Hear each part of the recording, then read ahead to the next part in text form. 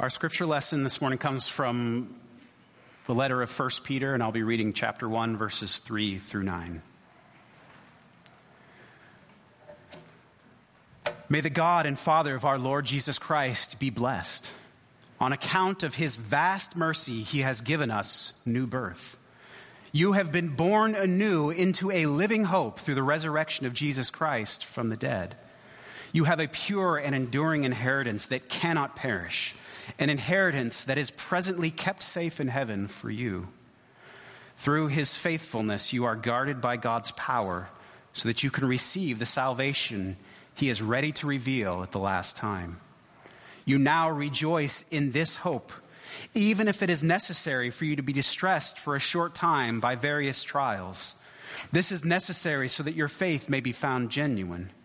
Your faith is more valuable than gold, which is destroyed even though itself is tested by fire. Your genuine faith will result in praise, glory, and honor for you when Christ is revealed.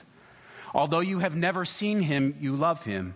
And even though you don't see him now, you trust in him, and so rejoice with a glorious joy that is too much for words. You are receiving the goal of your faith, your salvation. This is the word of the Lord. Thanks be to God. You may be seated.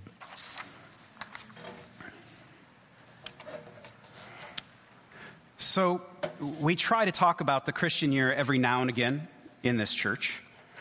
And since that is the case, I'm going to wish you all a happy Easter, because in the church and in the Christian calendar, Easter is not one Sunday. Easter is 7 Sundays. So we are now in the midst of the season of Easter, the season of resurrection. For those of you who need a visual, this is the church calendar, and that red dot, you are here. The second Sunday in Easter. If you're interested in the church calendar, just as an aside, there is one in the back for this year, and you can look at it more in depth. But this is an easy one. Easter is a season. It lasts 7 weeks in between Resurrection Sunday, the first Sunday of Easter that we celebrated last week, and goes on for 7 weeks until we hit Pentecost, which is another very exciting holiday in the Christian church. Sorry, that's an aside. I'll get back on track. But we are here. And so we're going to hear over the next 6 weeks Easter stuff. We're going to talk about Easter, and we're going to continue to celebrate Easter because, quite frankly, in my book and in the church's book, the resurrection of Jesus Christ is something too good just to limit to one Sunday. In fact, in Christian tradition, and a lot of the early church writers said something to the effect of every Sunday is a mini Easter, for we celebrate every Sunday the resurrection, the life that we have in our Lord Jesus Christ. But over the next 6 weeks, we're going to be kind of entering into this Easter, it's a sermon series, so to speak, and it's called So What?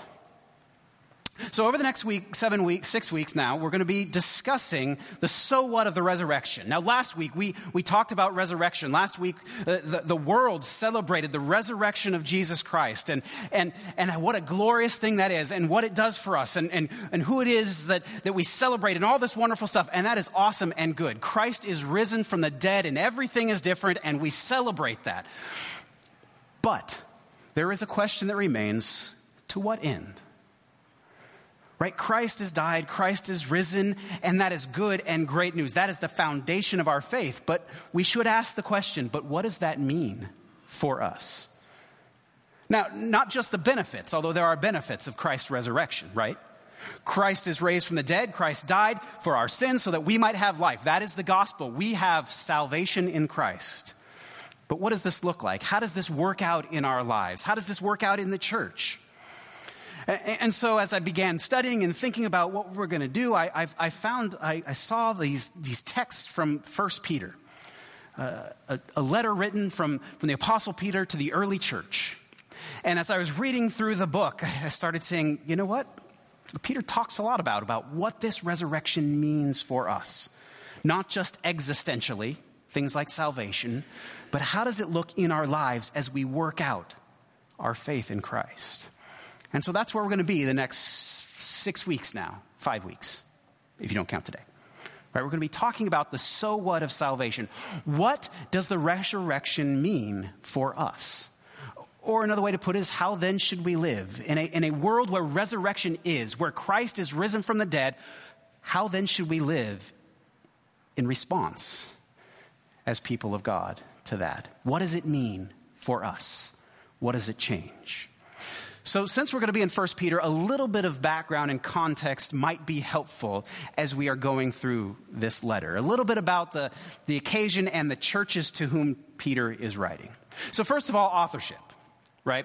I won't get into this because authorship of New Testament stuff it can be complex. Let's just put it that way. We don't really know exactly who wrote 1 Peter.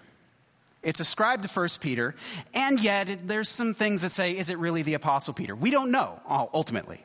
Now, it's got his name on it, and the people in the first century didn't care much about authorship. I'm going to be honest with you. They were willing to put names on things because it was in the tradition of so-and-so.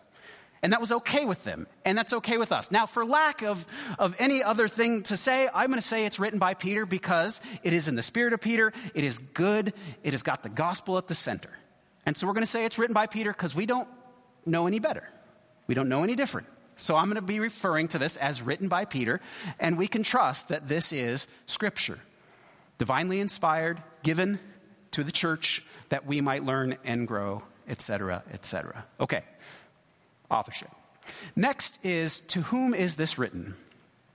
Now, in the first couple verses of 1 Peter, he talks about who this is written to. And it's not written like some of his other works to a specific church. So you might be familiar with the books of 1st and 2nd Thessalonians, 1st, 2nd, Timothy, where they have specific churches or specific people to whom they are written.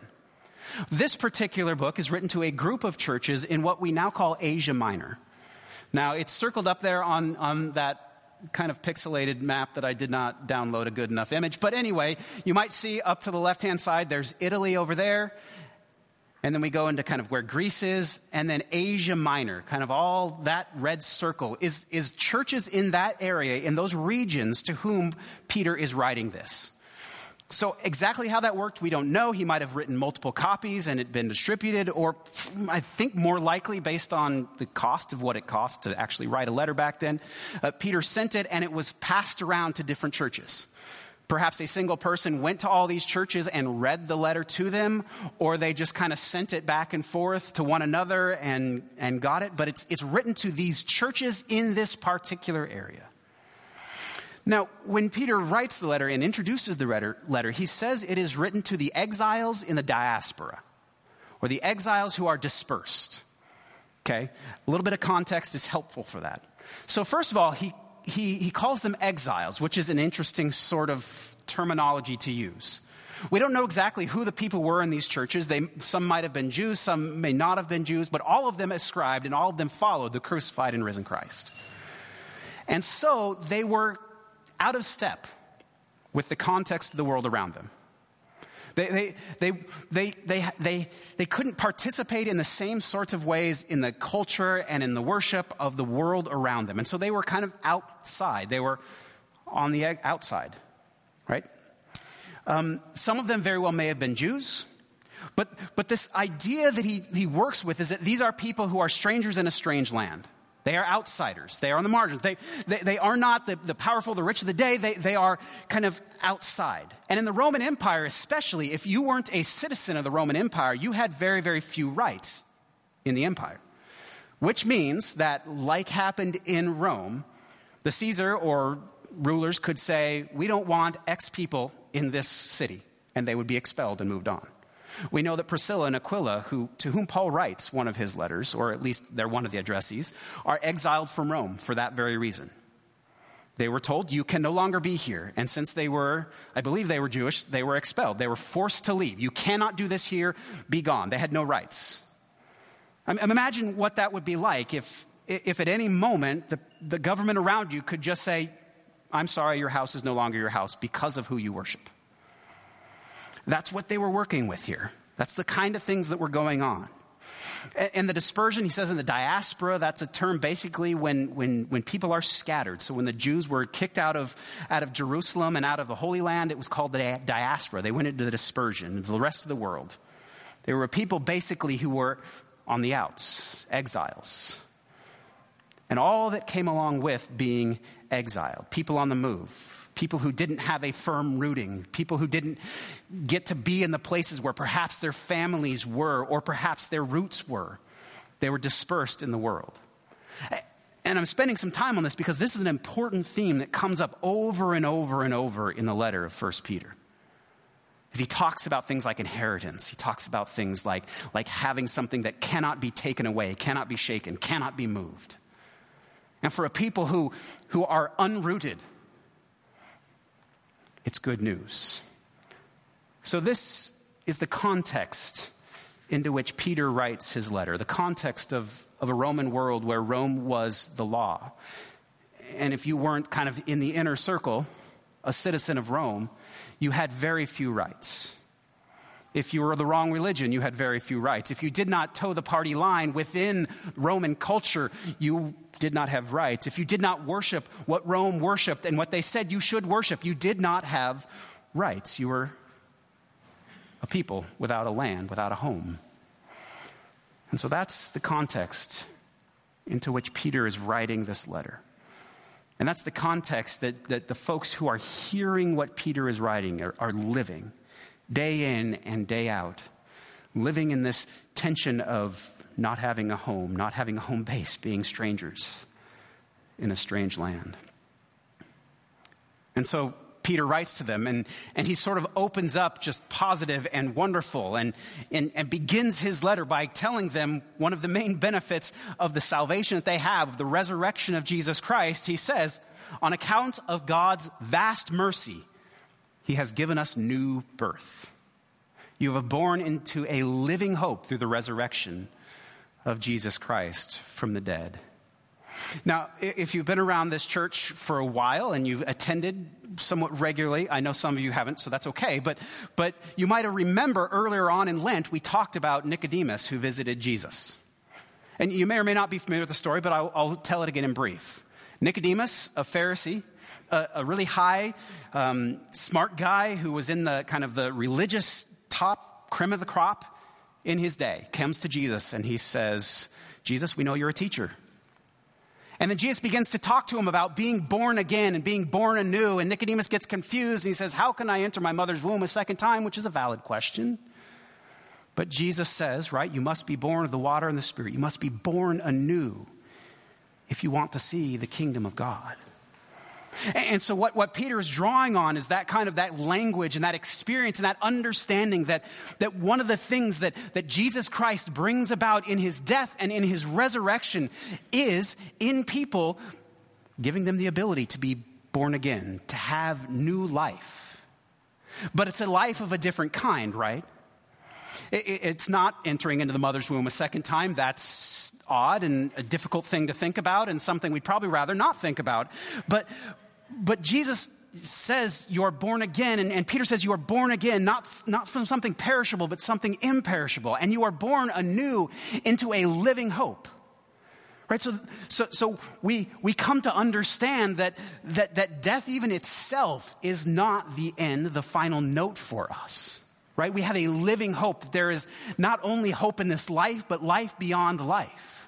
And the church has come to understand that as what we receive in baptism, or what we experience in baptism, or what we give testimony to in baptism. Right? The symbolism of being dunked in the water is death. And the symbolism of being coming out of the water is new life in Christ. Paul says, if we have been united with him in his death through our baptism, so too we will be united with him in resurrection hope. So when we talk about number one, what benefit, what does the death and resurrection of Christ do for us? Well, the first and primary thing is in Christ, through his death and resurrection, we can be and are born anew. Paul will say, the old has gone, behold, all things have been made new. And so Peter taps into this idea, and Peter taps into this understanding that we are born anew. And then he kind of weaves it in and reminds us that being born anew means we are also born into an inheritance. Right? So if we were born into our earthly families the first time, we are born anew into the family and into the community of Christ, the family of God. We receive in our baptism a new family. And God is our Father. Christ is our brother. Think about that again for folks who are in exile. Think about this perhaps for folks who have made decisions for Jesus, who have said, we will follow the crucified and risen Christ. Christ is our king and Caesar is not. Think about it for these people who that confession very well may have put them on the outs with their families. Some have lost families because of this. Some have been pushed out of their communities because of that confession. They are people who are unrooted or who have been unrooted from their families in many instances. And Peter comes in and says, guess what? You are born anew in Christ. You have this living hope in Christ. You have been given a new family, for God is your Father. You are born anew into his family. And then he says you have a pure and enduring inheritance that cannot perish. A true and enduring inheritance that cannot perish. Again, think about what that means. If you're a person who is, let's say, kicked out of where you lived, where Rome can say, yeah, that's mine, not yours. Where thieves can steal or moth and rust can destroy, if we're to pick up on the words of Jesus, right? Peter says, guess what? You have been given an inheritance that cannot be shaken, that cannot be moved, that is held for you essentially in heaven. It is protected and guarded by God. This is the life that God has given. We're part of a family, but we've also, in this family, in a way of speaking, been given keys to the kingdom, right? Right. So we're not just saved by God. Now that's huge, right? Salvation is huge. We have been saved from sin and death by God. If that was not enough, we have been adopted into the family of God. Not just as slaves, not just as servants, but as sons and daughters, heirs to the kingdom of God. That moves me in ways that I cannot even begin to explain. We have an inheritance, and no one can take it away. We have an inheritance, and no matter what anything on the outside says, we are told that our lives are hidden in Christ in God. And Christ guards our lives. Now, this does not dismiss suffering. This does not say things will be Pollyanna and perfect in our lives. Raise your hand if your life has been perfect. We have struggled. We have pain. Things go wrong. There is sickness. And yes, there is even death. Even for those in Christ, there is death in this life. But part of what it means to be an inheritor of the hope that we have been given is this confession that this life is not all there is. I hope you paid attention when we sang the song. What is our hope in life and in death? Christ alone, Christ alone. It is one thing to have hope for this life, and we have in Christ hope for this life. But we also have hope in and through death, that we are Christ forevermore. So when we ask that question, so what? What really does the death and resurrection of Christ do? It changes everything for us. We're given a new family. I'll grant you, sometimes we don't always agree with one another in our family. But we are adopted into the family of God. And we're given an inheritance that cannot be taken, cannot be shaken, and cannot be moved. Government can't take it. Thieves can't take it. You can't leave it in the security bin at the airport, right? You've been given an inheritance that cannot be shaken. That is guaranteed. I mean, if there is a place where things are guaranteed and we should know that they're secure, well, surely in heaven with God is probably a good place for it to be. That is where your inheritance of life in Christ is held and is hid. However, in this life, we are told we will have trouble. Jesus said it to his disciples once or twice. He basically said to them that if you follow me, not me, but him, right? If you follow Jesus, you'll be going against lots of things. You'll often find yourself on the outsides of culture, on the outsides of the popular opinion, on the outside of lots of different things. You'll find that you are having to go against the flow. That there's nobody you totally agree with outside, right? That no political party can encompass your beliefs, that no particular movement can accompany your beliefs, because in Christ we don't follow a donkey and we don't follow a lamb. We don't follow an elephant, we follow a lamb. We follow Jesus and Christ alone.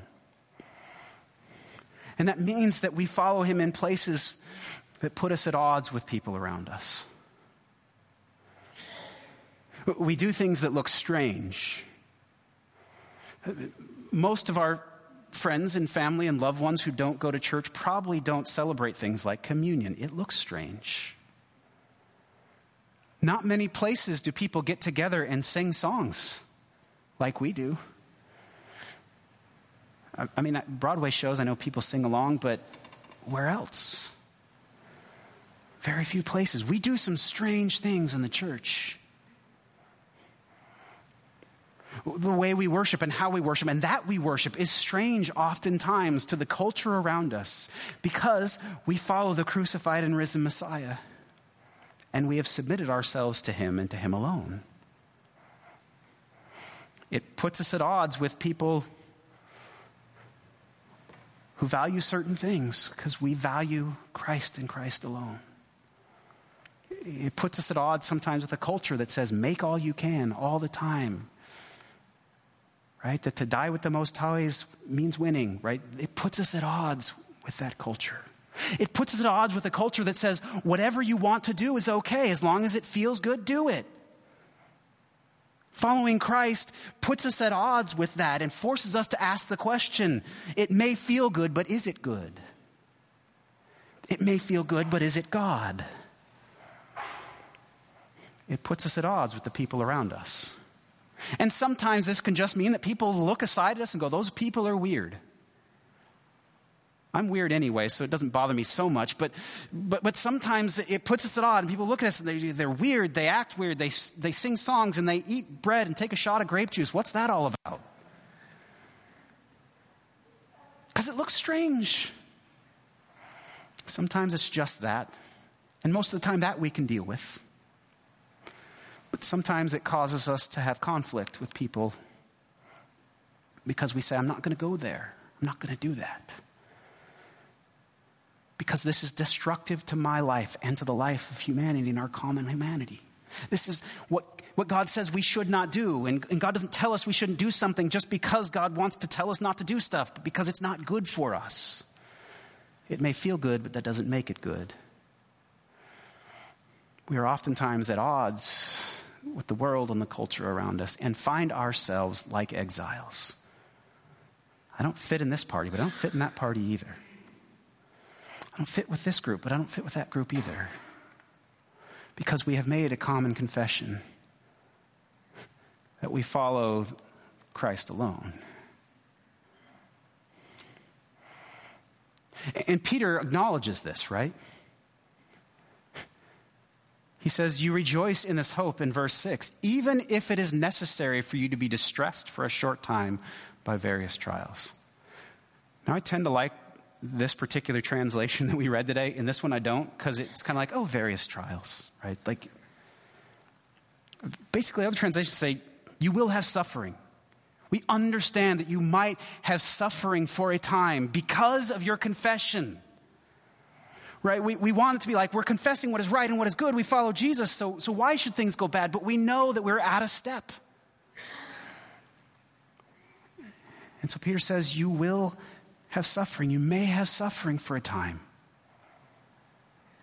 And he says that suffering may test your faith. And he even goes as far as telling the people that your faith, though your inheritance is imperishable, faith is fragile and can be shaken. He acknowledges that. I love that about Peter. He's like, I get it. But he reminds again that this refines our faith and reminds us what is truly important to us. He says, you will have trouble. You will even suffer sometimes. This may happen as a result of your confession of Jesus Christ, and because of this very reason, you are out of step with the people around you sometimes. They may laugh at you or they may persecute you.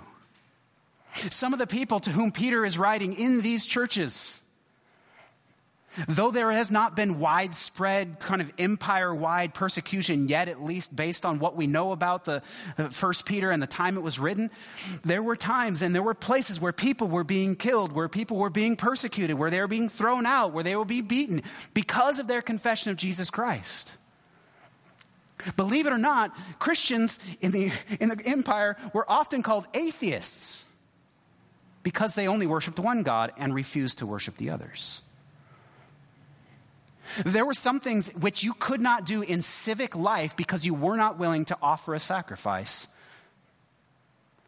to some other god.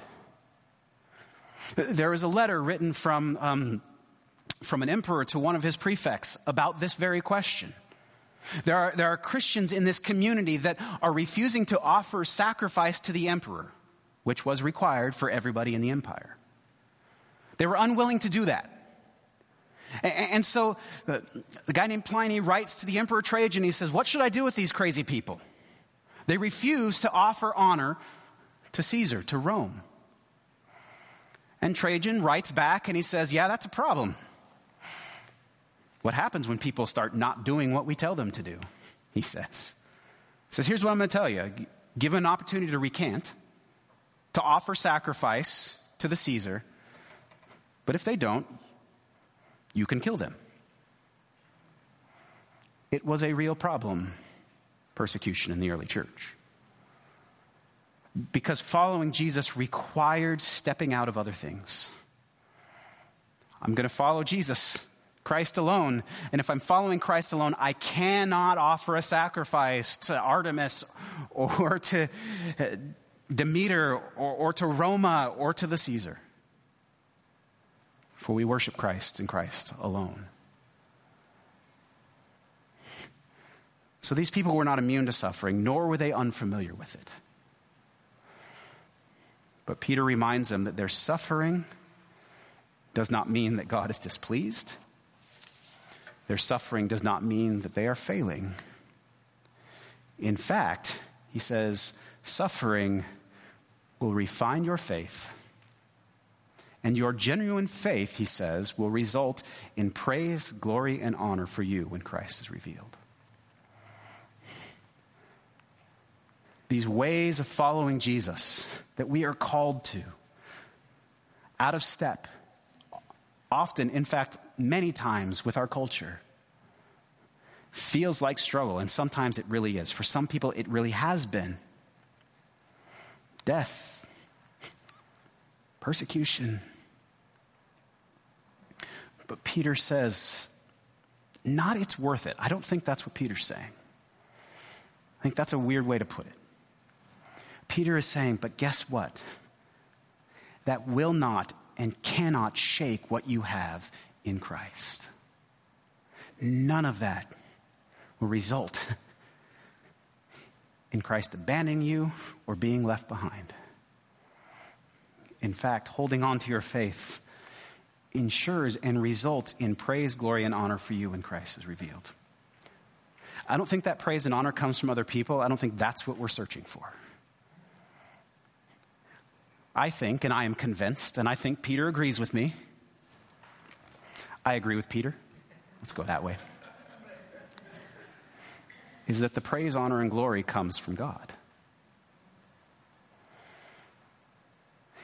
And if it is for Christ alone whom we live, if it is for God alone whom we live, then the only person's praise and glory that we really care about at the end of the day, or that really matters at the end of the day, is God's. At the end of the day, who I want to be pleased with me is God. I'd like to say I live that all the time. I'd like to say what you all think about me never affects me. I'd be lying if I said that was the case. It does, and I care what people say about me. But as we're sitting here in worship this morning, and as we're worshiping any time, I think God allows me to focus and say, and ask me the question, who really are you living for?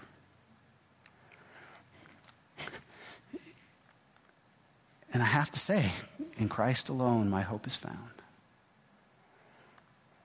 At the end of the day, what I want to hear is God say to me, well done, good and faithful servant. What I want as a leader, as a pastor of this church, is that when we come together before Christ, he says, well done, good and faithful servants. I'm not in this alone. I'm part of a family. You're not in this alone. You're part of a family. And we want to get there. And quite frankly, I want to get there together. I don't want to go on alone. Sorry, that was sort of a tangent. I just felt that this morning. But I think this is what Peter is getting at. And remember, he's not writing this just to one person. He's writing this to a group of churches saying, guess what? We're going together. Christ is bringing us there. We live for the praise of his glory, not even our own. So, your suffering is not to negate your faith. Your suffering builds your faith. For your faithfulness in suffering proves and shows and declares to the world in whom your hope is found.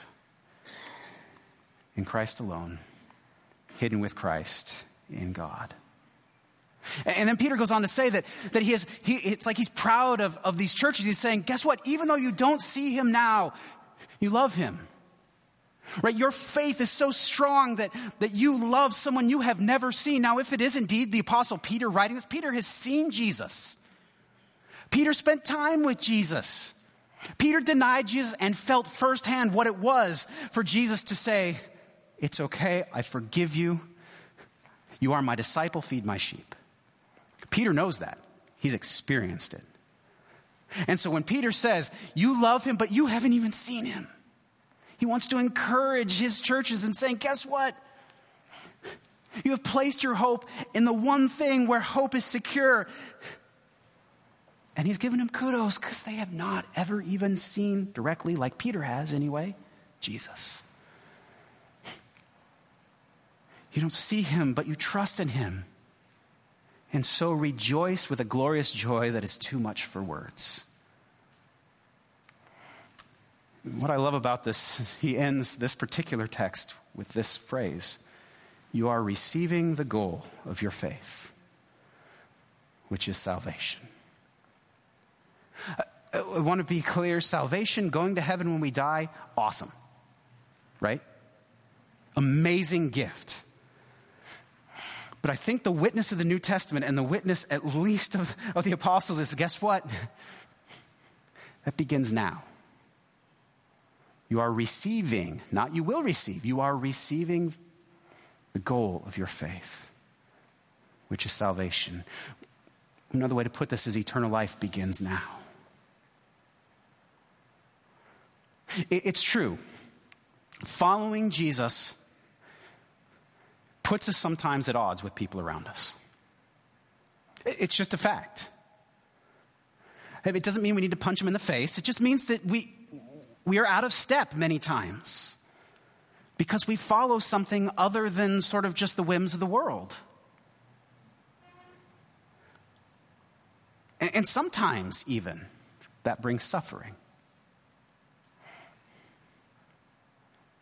But this is what it is.